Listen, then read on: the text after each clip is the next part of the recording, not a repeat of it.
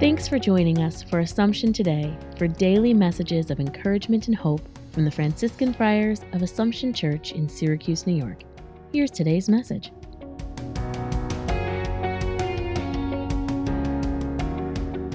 October the 23rd. In the letters of St. Paul, we find many references to the power the Holy Spirit makes available in our lives. St. Paul experienced that power in his own life and wanted his friends to be aware of it in their lives.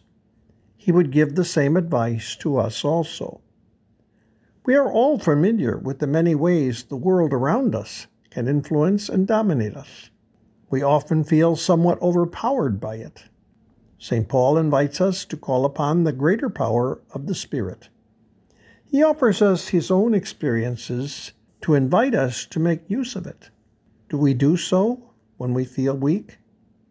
Do we turn to the Spirit when we feel tempted or confused? Holy Spirit, come, be my strength and my refuge. Thanks for joining us today.